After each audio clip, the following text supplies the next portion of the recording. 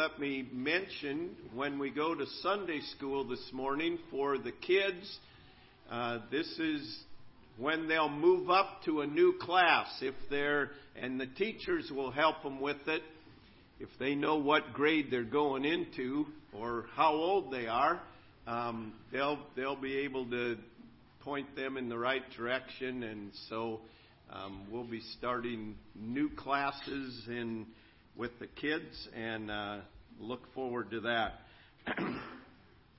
We are in part 7 of our series on suffering, and Malcolm Muggeridge said, "Suppose you eliminated suffering." He said, "What a dreadful place the world would be, because everything that corrects the tendency of man to feel overimportant and overpleased with himself would disappear.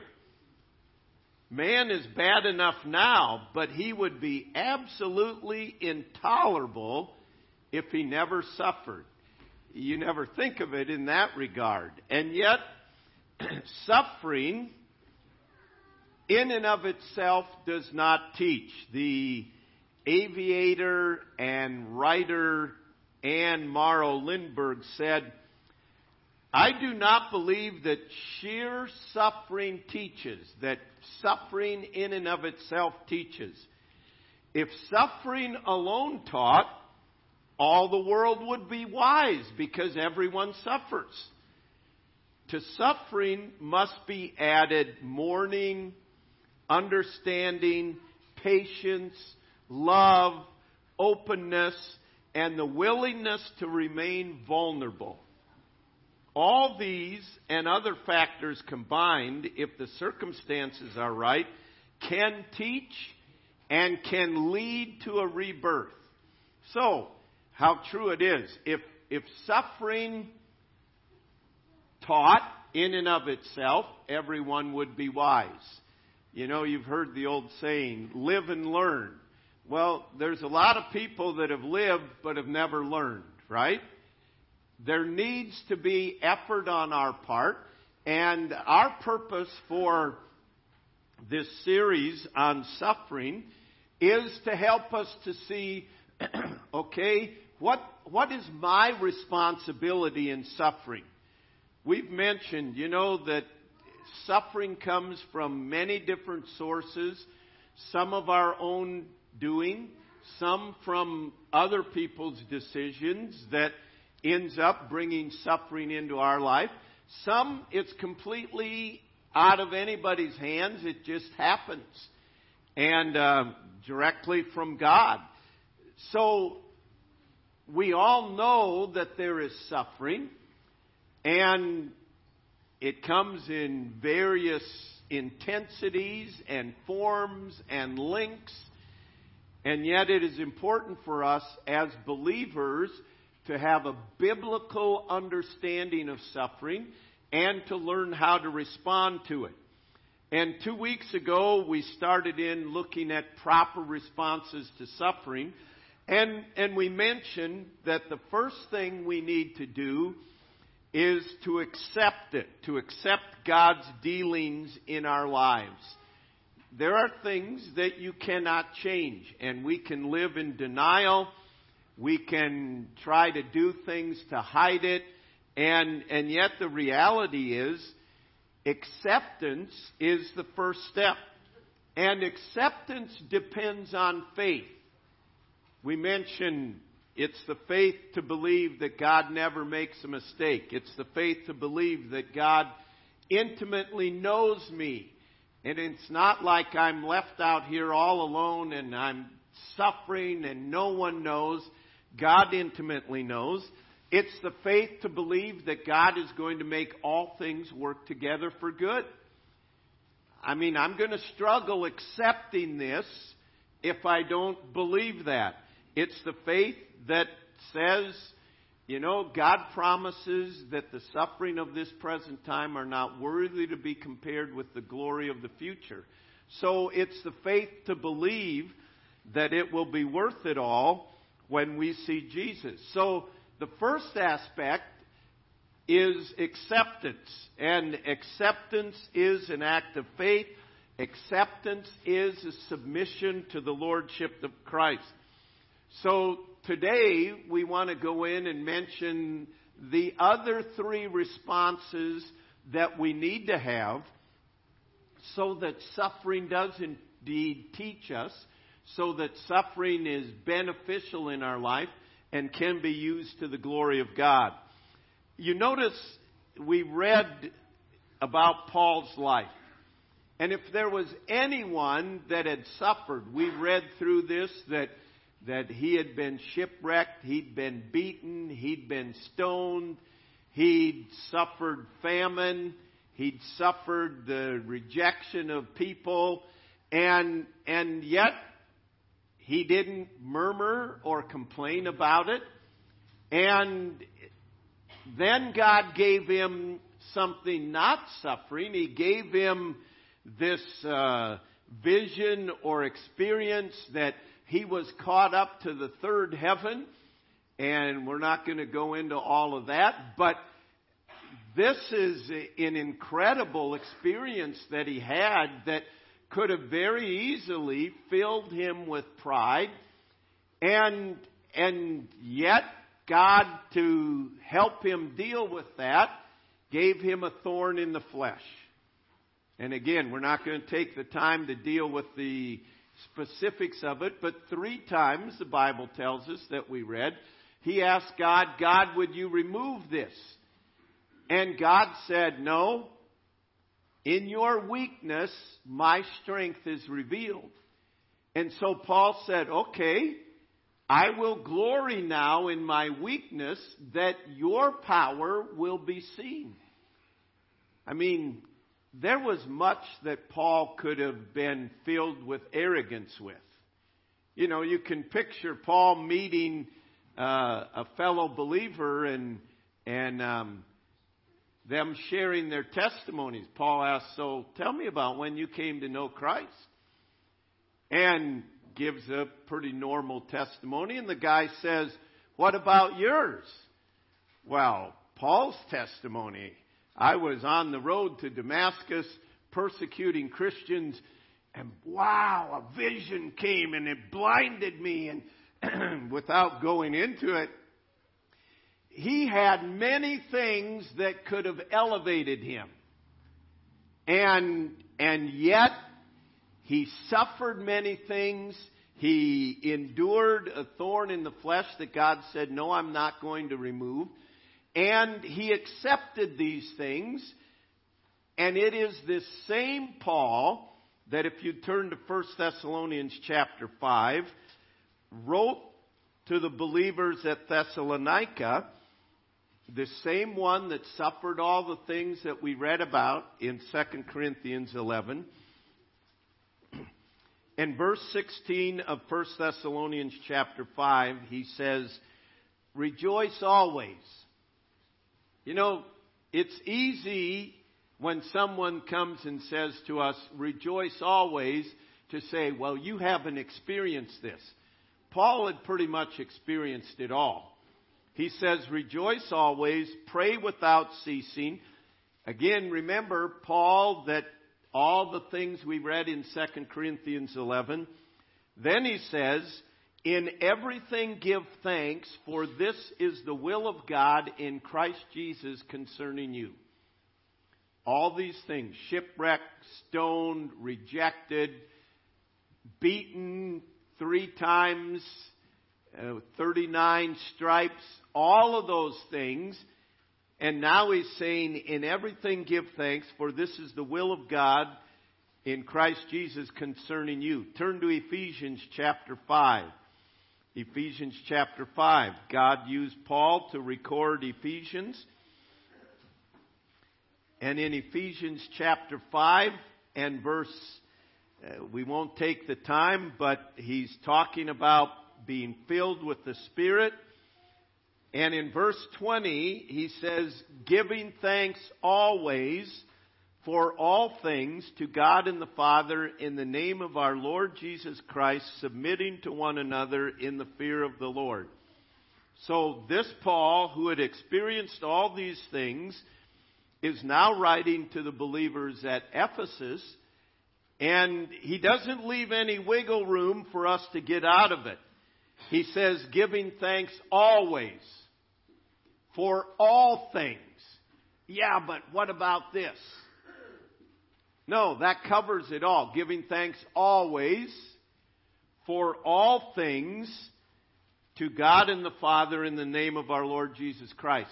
You can accept something and not be grateful for it. You may say, well, that's my lot in life and I'm stuck with that. The second step after acceptance is gratitude.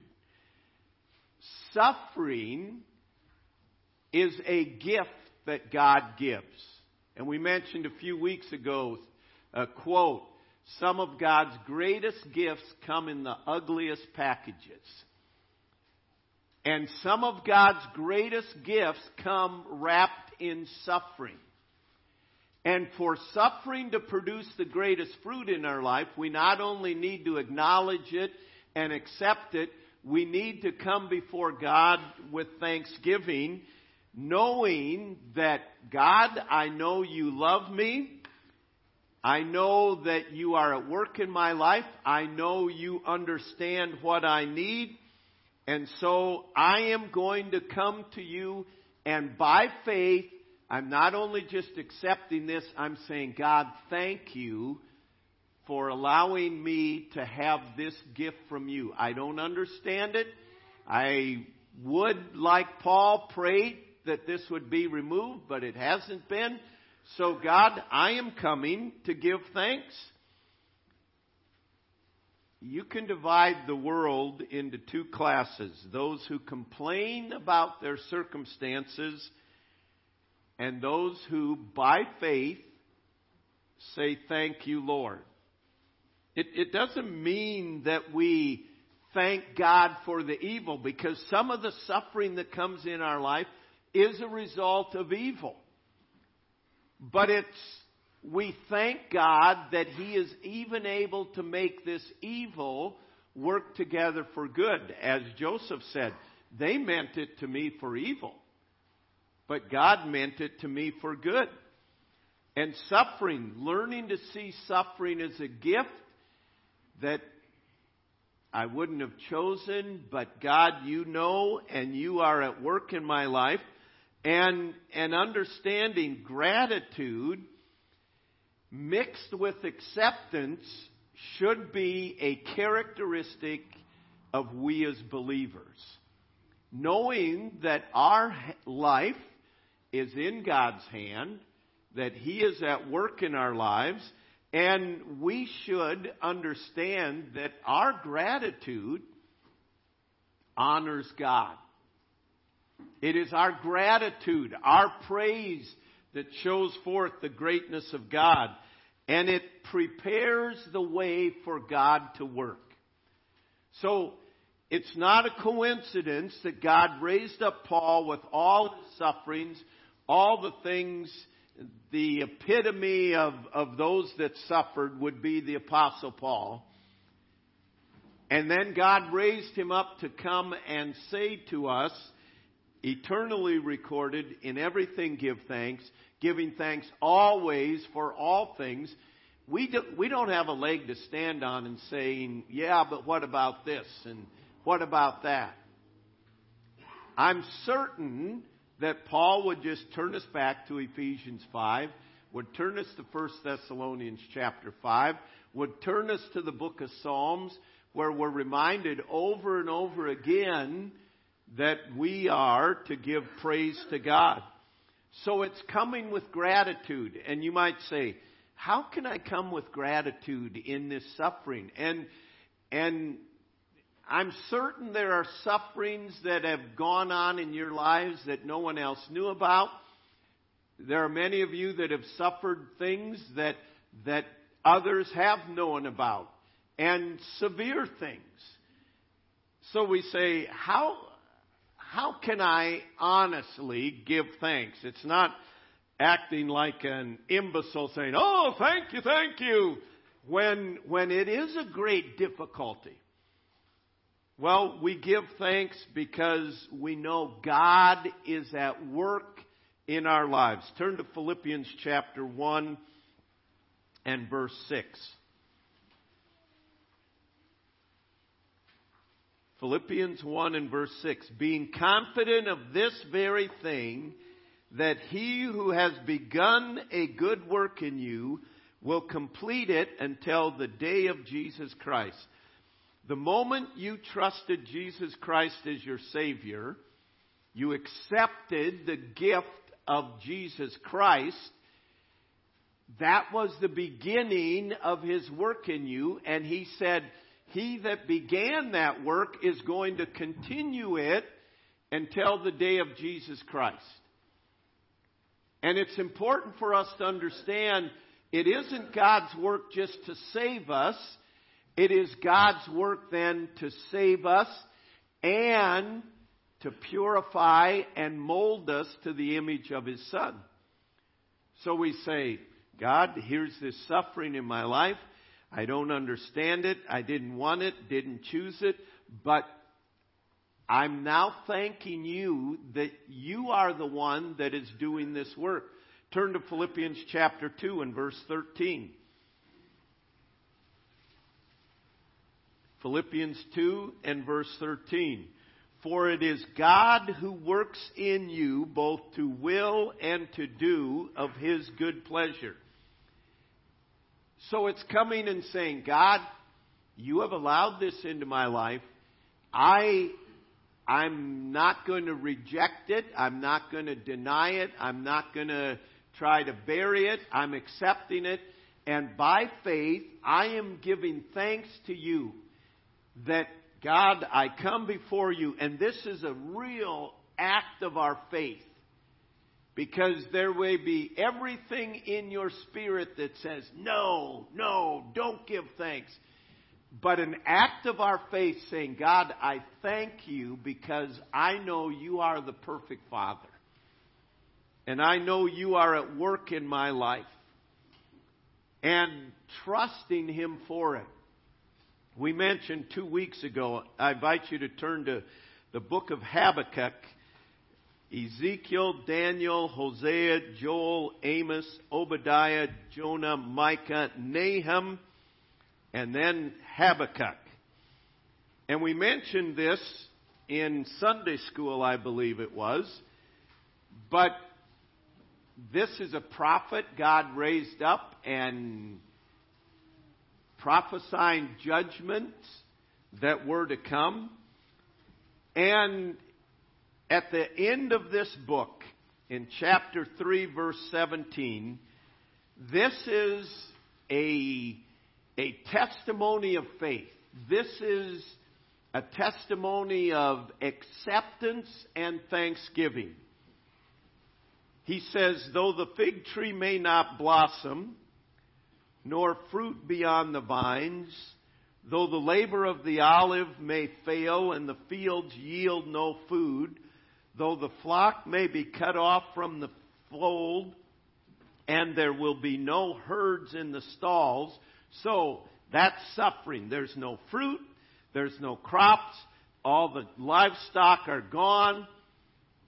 He says, even though all that happens, notice what he says. Yet I will rejoice in the Lord. I will joy in the God of my salvation. The Lord God is my strength. He will make my feet like deer's feet, and He will make me walk on high hills. So he was saying, even if the worst that can be imagined happens, I still am going to trust God. I still am going to praise God. And we mentioned 2 weeks ago, it's not a what if. What if this happens? What if that happens? It's an even if faith. Even if the worst thing happens, I've still got God. Or rather, God's still got me. And even if the economy goes completely south, I will joy in the Lord of my salvation. I will rejoice in Him. The Lord is my strength. What if this happens? Even if that happens, I will trust God. And that's a part of the gratitude, of understanding the reality of what God has provided. So, acceptance, gratitude, and then the third aspect, to benefit the most from suffering, it is important for us to realize that God never gives us a gift only for ourselves. He gives us a gift to minister in our life and to minister in others. So it's as though we come before God, He brings suffering into our life, and we accept it, we thank Him for it, and then we come and we offer it to God. God, you brought this into my life. I am now offering this to you in my life to use as you see fit. See, some of the sufferings that come into our life are because of our own foolish choices. So we want to learn the lesson, and we want to hide that suffering. And we want to go on like nothing happened. And God says, no, I was in control of all of that, and I want to use that in the lives of others. Will you offer it up to God for Him to use however He sees fit? We have been blessed because Paul offered up his sufferings to God and said, God, use them however you want. We have been blessed because, for example, Elizabeth Elliot has written about her sufferings and spoke about her sufferings and shared her personal testimony. We have been blessed because Johnny Erickson Tada said, God, here, use it however you want. There are hundreds of thousands of people that have been blessed. She could have sat in her wheelchair in her own home and sat there and thanked God and never done anything else, but she offered it to God and said, God, use this however you can. And the struggles, in sharing the struggles, in giving to God this offering. But we must offer it to God as a sacrifice, and we must offer ourselves with it. See, the thing about offerings, it means you take your hands off it. You give authority to someone else. And when we come to God and we offer our suffering and we say, God, I accept this, I give thanks that you are going to produce good, and so on. And now, God, I offer it to you. As you can use this in any way, I'm not going to deny it, I'm not going to hide it, I'm not going to act like it never happened in my life. And you bring people into my life that by me sharing this suffering, and sometimes it's sharing how we suffered wrongfully. Sometimes it's sharing that I'm the one that caused my suffering. Sometimes it's sharing I had nothing to do with this suffering, but God brought it into my life, and this is how He's using it. But God, I give it to you. See, often our desire is, God, remove it, and let's go on like nothing happened. And God says, there's no coincidences in our life. God never wastes anything in our life. He wants to use it. It's an offering of obedience. It's offering God this suffering and saying, God, use it however you desire. In the book of Ezekiel, the prophet was told, your wife is going to die, and this is what you need to do. This is what you need to prophesy in Ezekiel chapter 24. And his wife died, and it says that he went and did as God commanded him. It is the offering of obedience. I don't feel like it. I don't want to. But God, I'm offering this for you to use in whatever way you can. See, as I mentioned earlier, we have been benefited over and over again by people who have suffered victoriously and have been willing to share about their highs and their lows through it. God can and God desires to use your suffering if you will allow Him.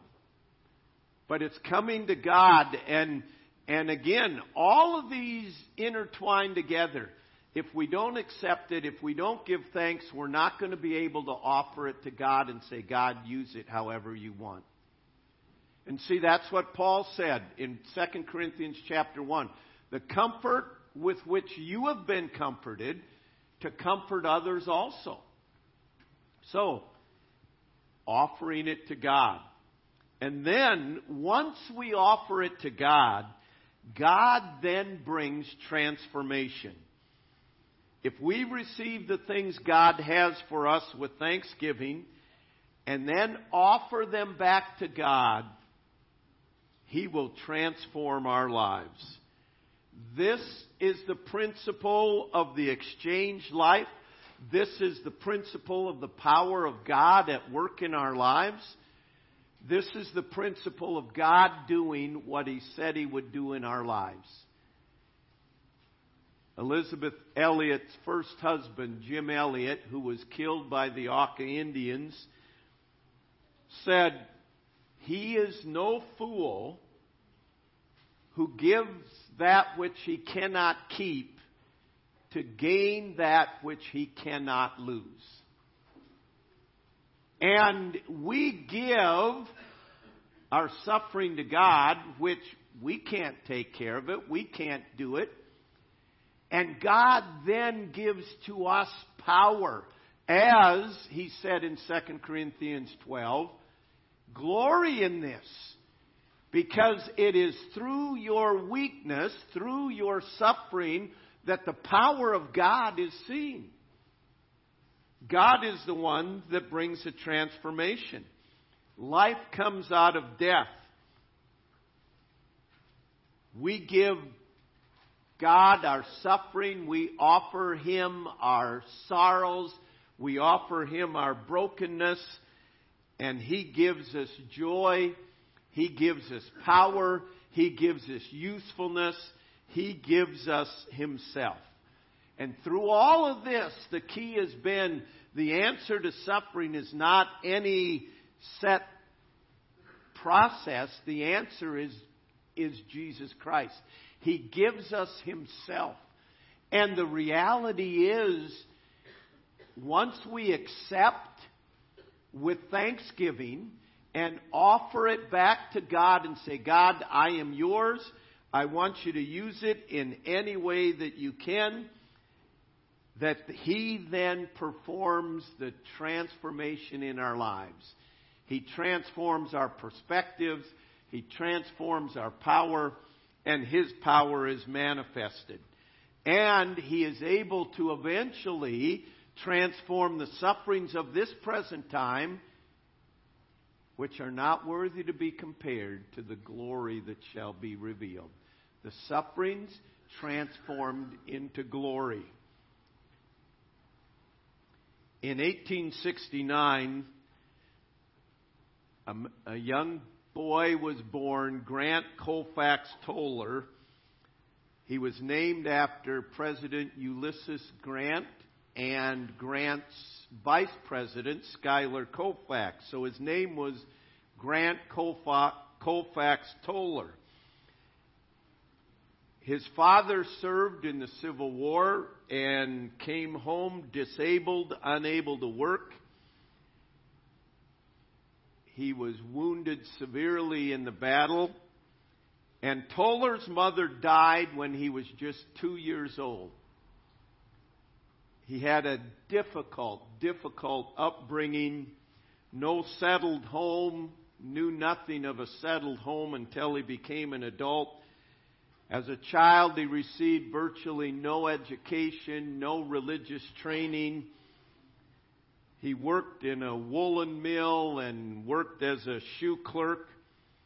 And yet, from this life of sorrow and hardship, God worked in his life to bring him to salvation.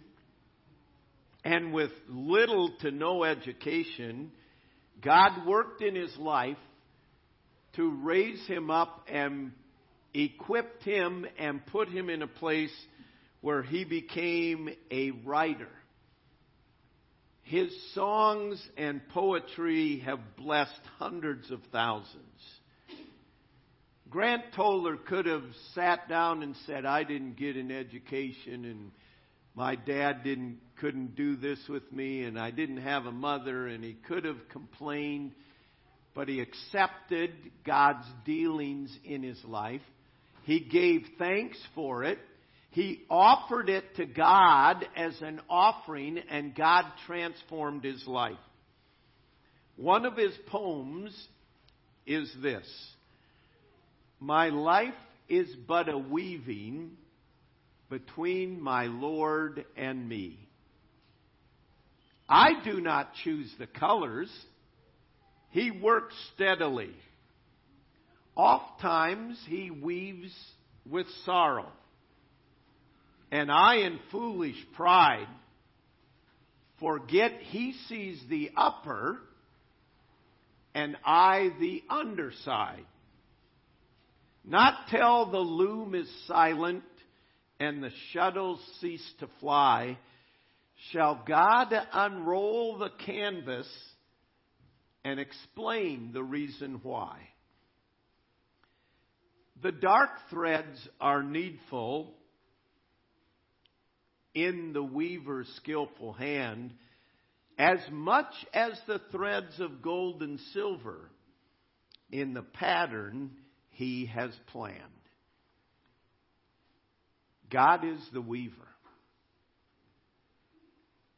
And we can mess with his threads that he brings into our lives, and we can deny it, and we can try to throw it out of our life. But when we understand God is weaving, and even the dark threads that he brings into our life, to accept it and say, God, thank you. I'm looking at the underside right now, but by faith, there's coming a day when you will unroll the canvas. And I will see, and my mouth and my heart will praise you. What an amazing God you are. None of us are going to look at the canvas and say, well, I think you shouldn't have put that there. None of us. We will be filled with praise and adoration to God. And by faith, we give thanks now, and we offer it to God. And we say, God, here I am. I offer my life. I offer this difficulty. I offer this suffering to you. And I am trusting you to magnify your name through this. I don't know where you are today, but I honestly believe with all my heart that these truths are life-changing. And we mentioned 2 weeks ago, there are people that go through life and have never accepted the undeniable, unchangeables that God's put in our life. And we resist them, we react to them. And I believe that oftentimes what hinders the transformation that God wants to do in our lives, what hinders the power of God from really working, is we have not accepted it, we have not given thanks, and we have not offered it back to God and said, God, you use it however you want. We sometimes say it's just too painful, I can't talk about it. God knows when he will give you the grace, but you offer it to God. And in so doing, then in our weakness. As he said in 2 Corinthians 12, then in our weakness, God's power is manifested. So Paul concluded, therefore I take pleasure in infirmities. I take pleasure in reproaches. I take pleasure in needs. I take pleasure in persecutions. I take pleasure in distresses for Christ's sake. For when I am weak, then am I strong. We want to see the power of God work. But what do you need to do? Do you need to come and accept by thanksgiving what God has allowed in your life? Do you need to offer it to God and say, God, I offer this to you to use. Whoever you bring into my life, whatever situations, I offer it for you to use. And God, I am here to do the next thing. I am here to obey you and to see your power glorified. Until we do those, we won't see the power of God in our own personal lives. We can pray all we want. We can study all we want. Until we submit by faith to the Lordship of God, His power won't be seen. Heavenly Father, I pray that even now, as your Spirit brings to hearts and minds things that we have rejected, things that we have not accepted, that we've not given thanks for, that we've not offered to you, Lord, I pray today on the altar of our hearts, you would be pleased with what we give to you. Lord, I understand and know the battle with giving thanks. Well, I don't feel thankful. You didn't say when we feel thankful to give thanks. It's an act of our will. It's an act of faith. And Lord, I pray that there would be great delight in your presence as you see us as individuals come before you and lay on the altar before you with a heart of acceptance and gratitude, offering to you to use however you desire. And then, Lord, may your transforming power be evident in our lives as what Satan meant for evil is used for good. Lord, may others be blessed as you use our lives to share our struggles, to encourage them in their struggles to go to you. And Lord, we rejoice today that when we've trusted you for the forgiveness of sins, you begin a good work in us, and you promise to continue that until you come again. So Lord, may our hearts see things from your perspective. May our hearts run to you. And may we know the power of you at work in our lives. We pray in Jesus' name. Amen.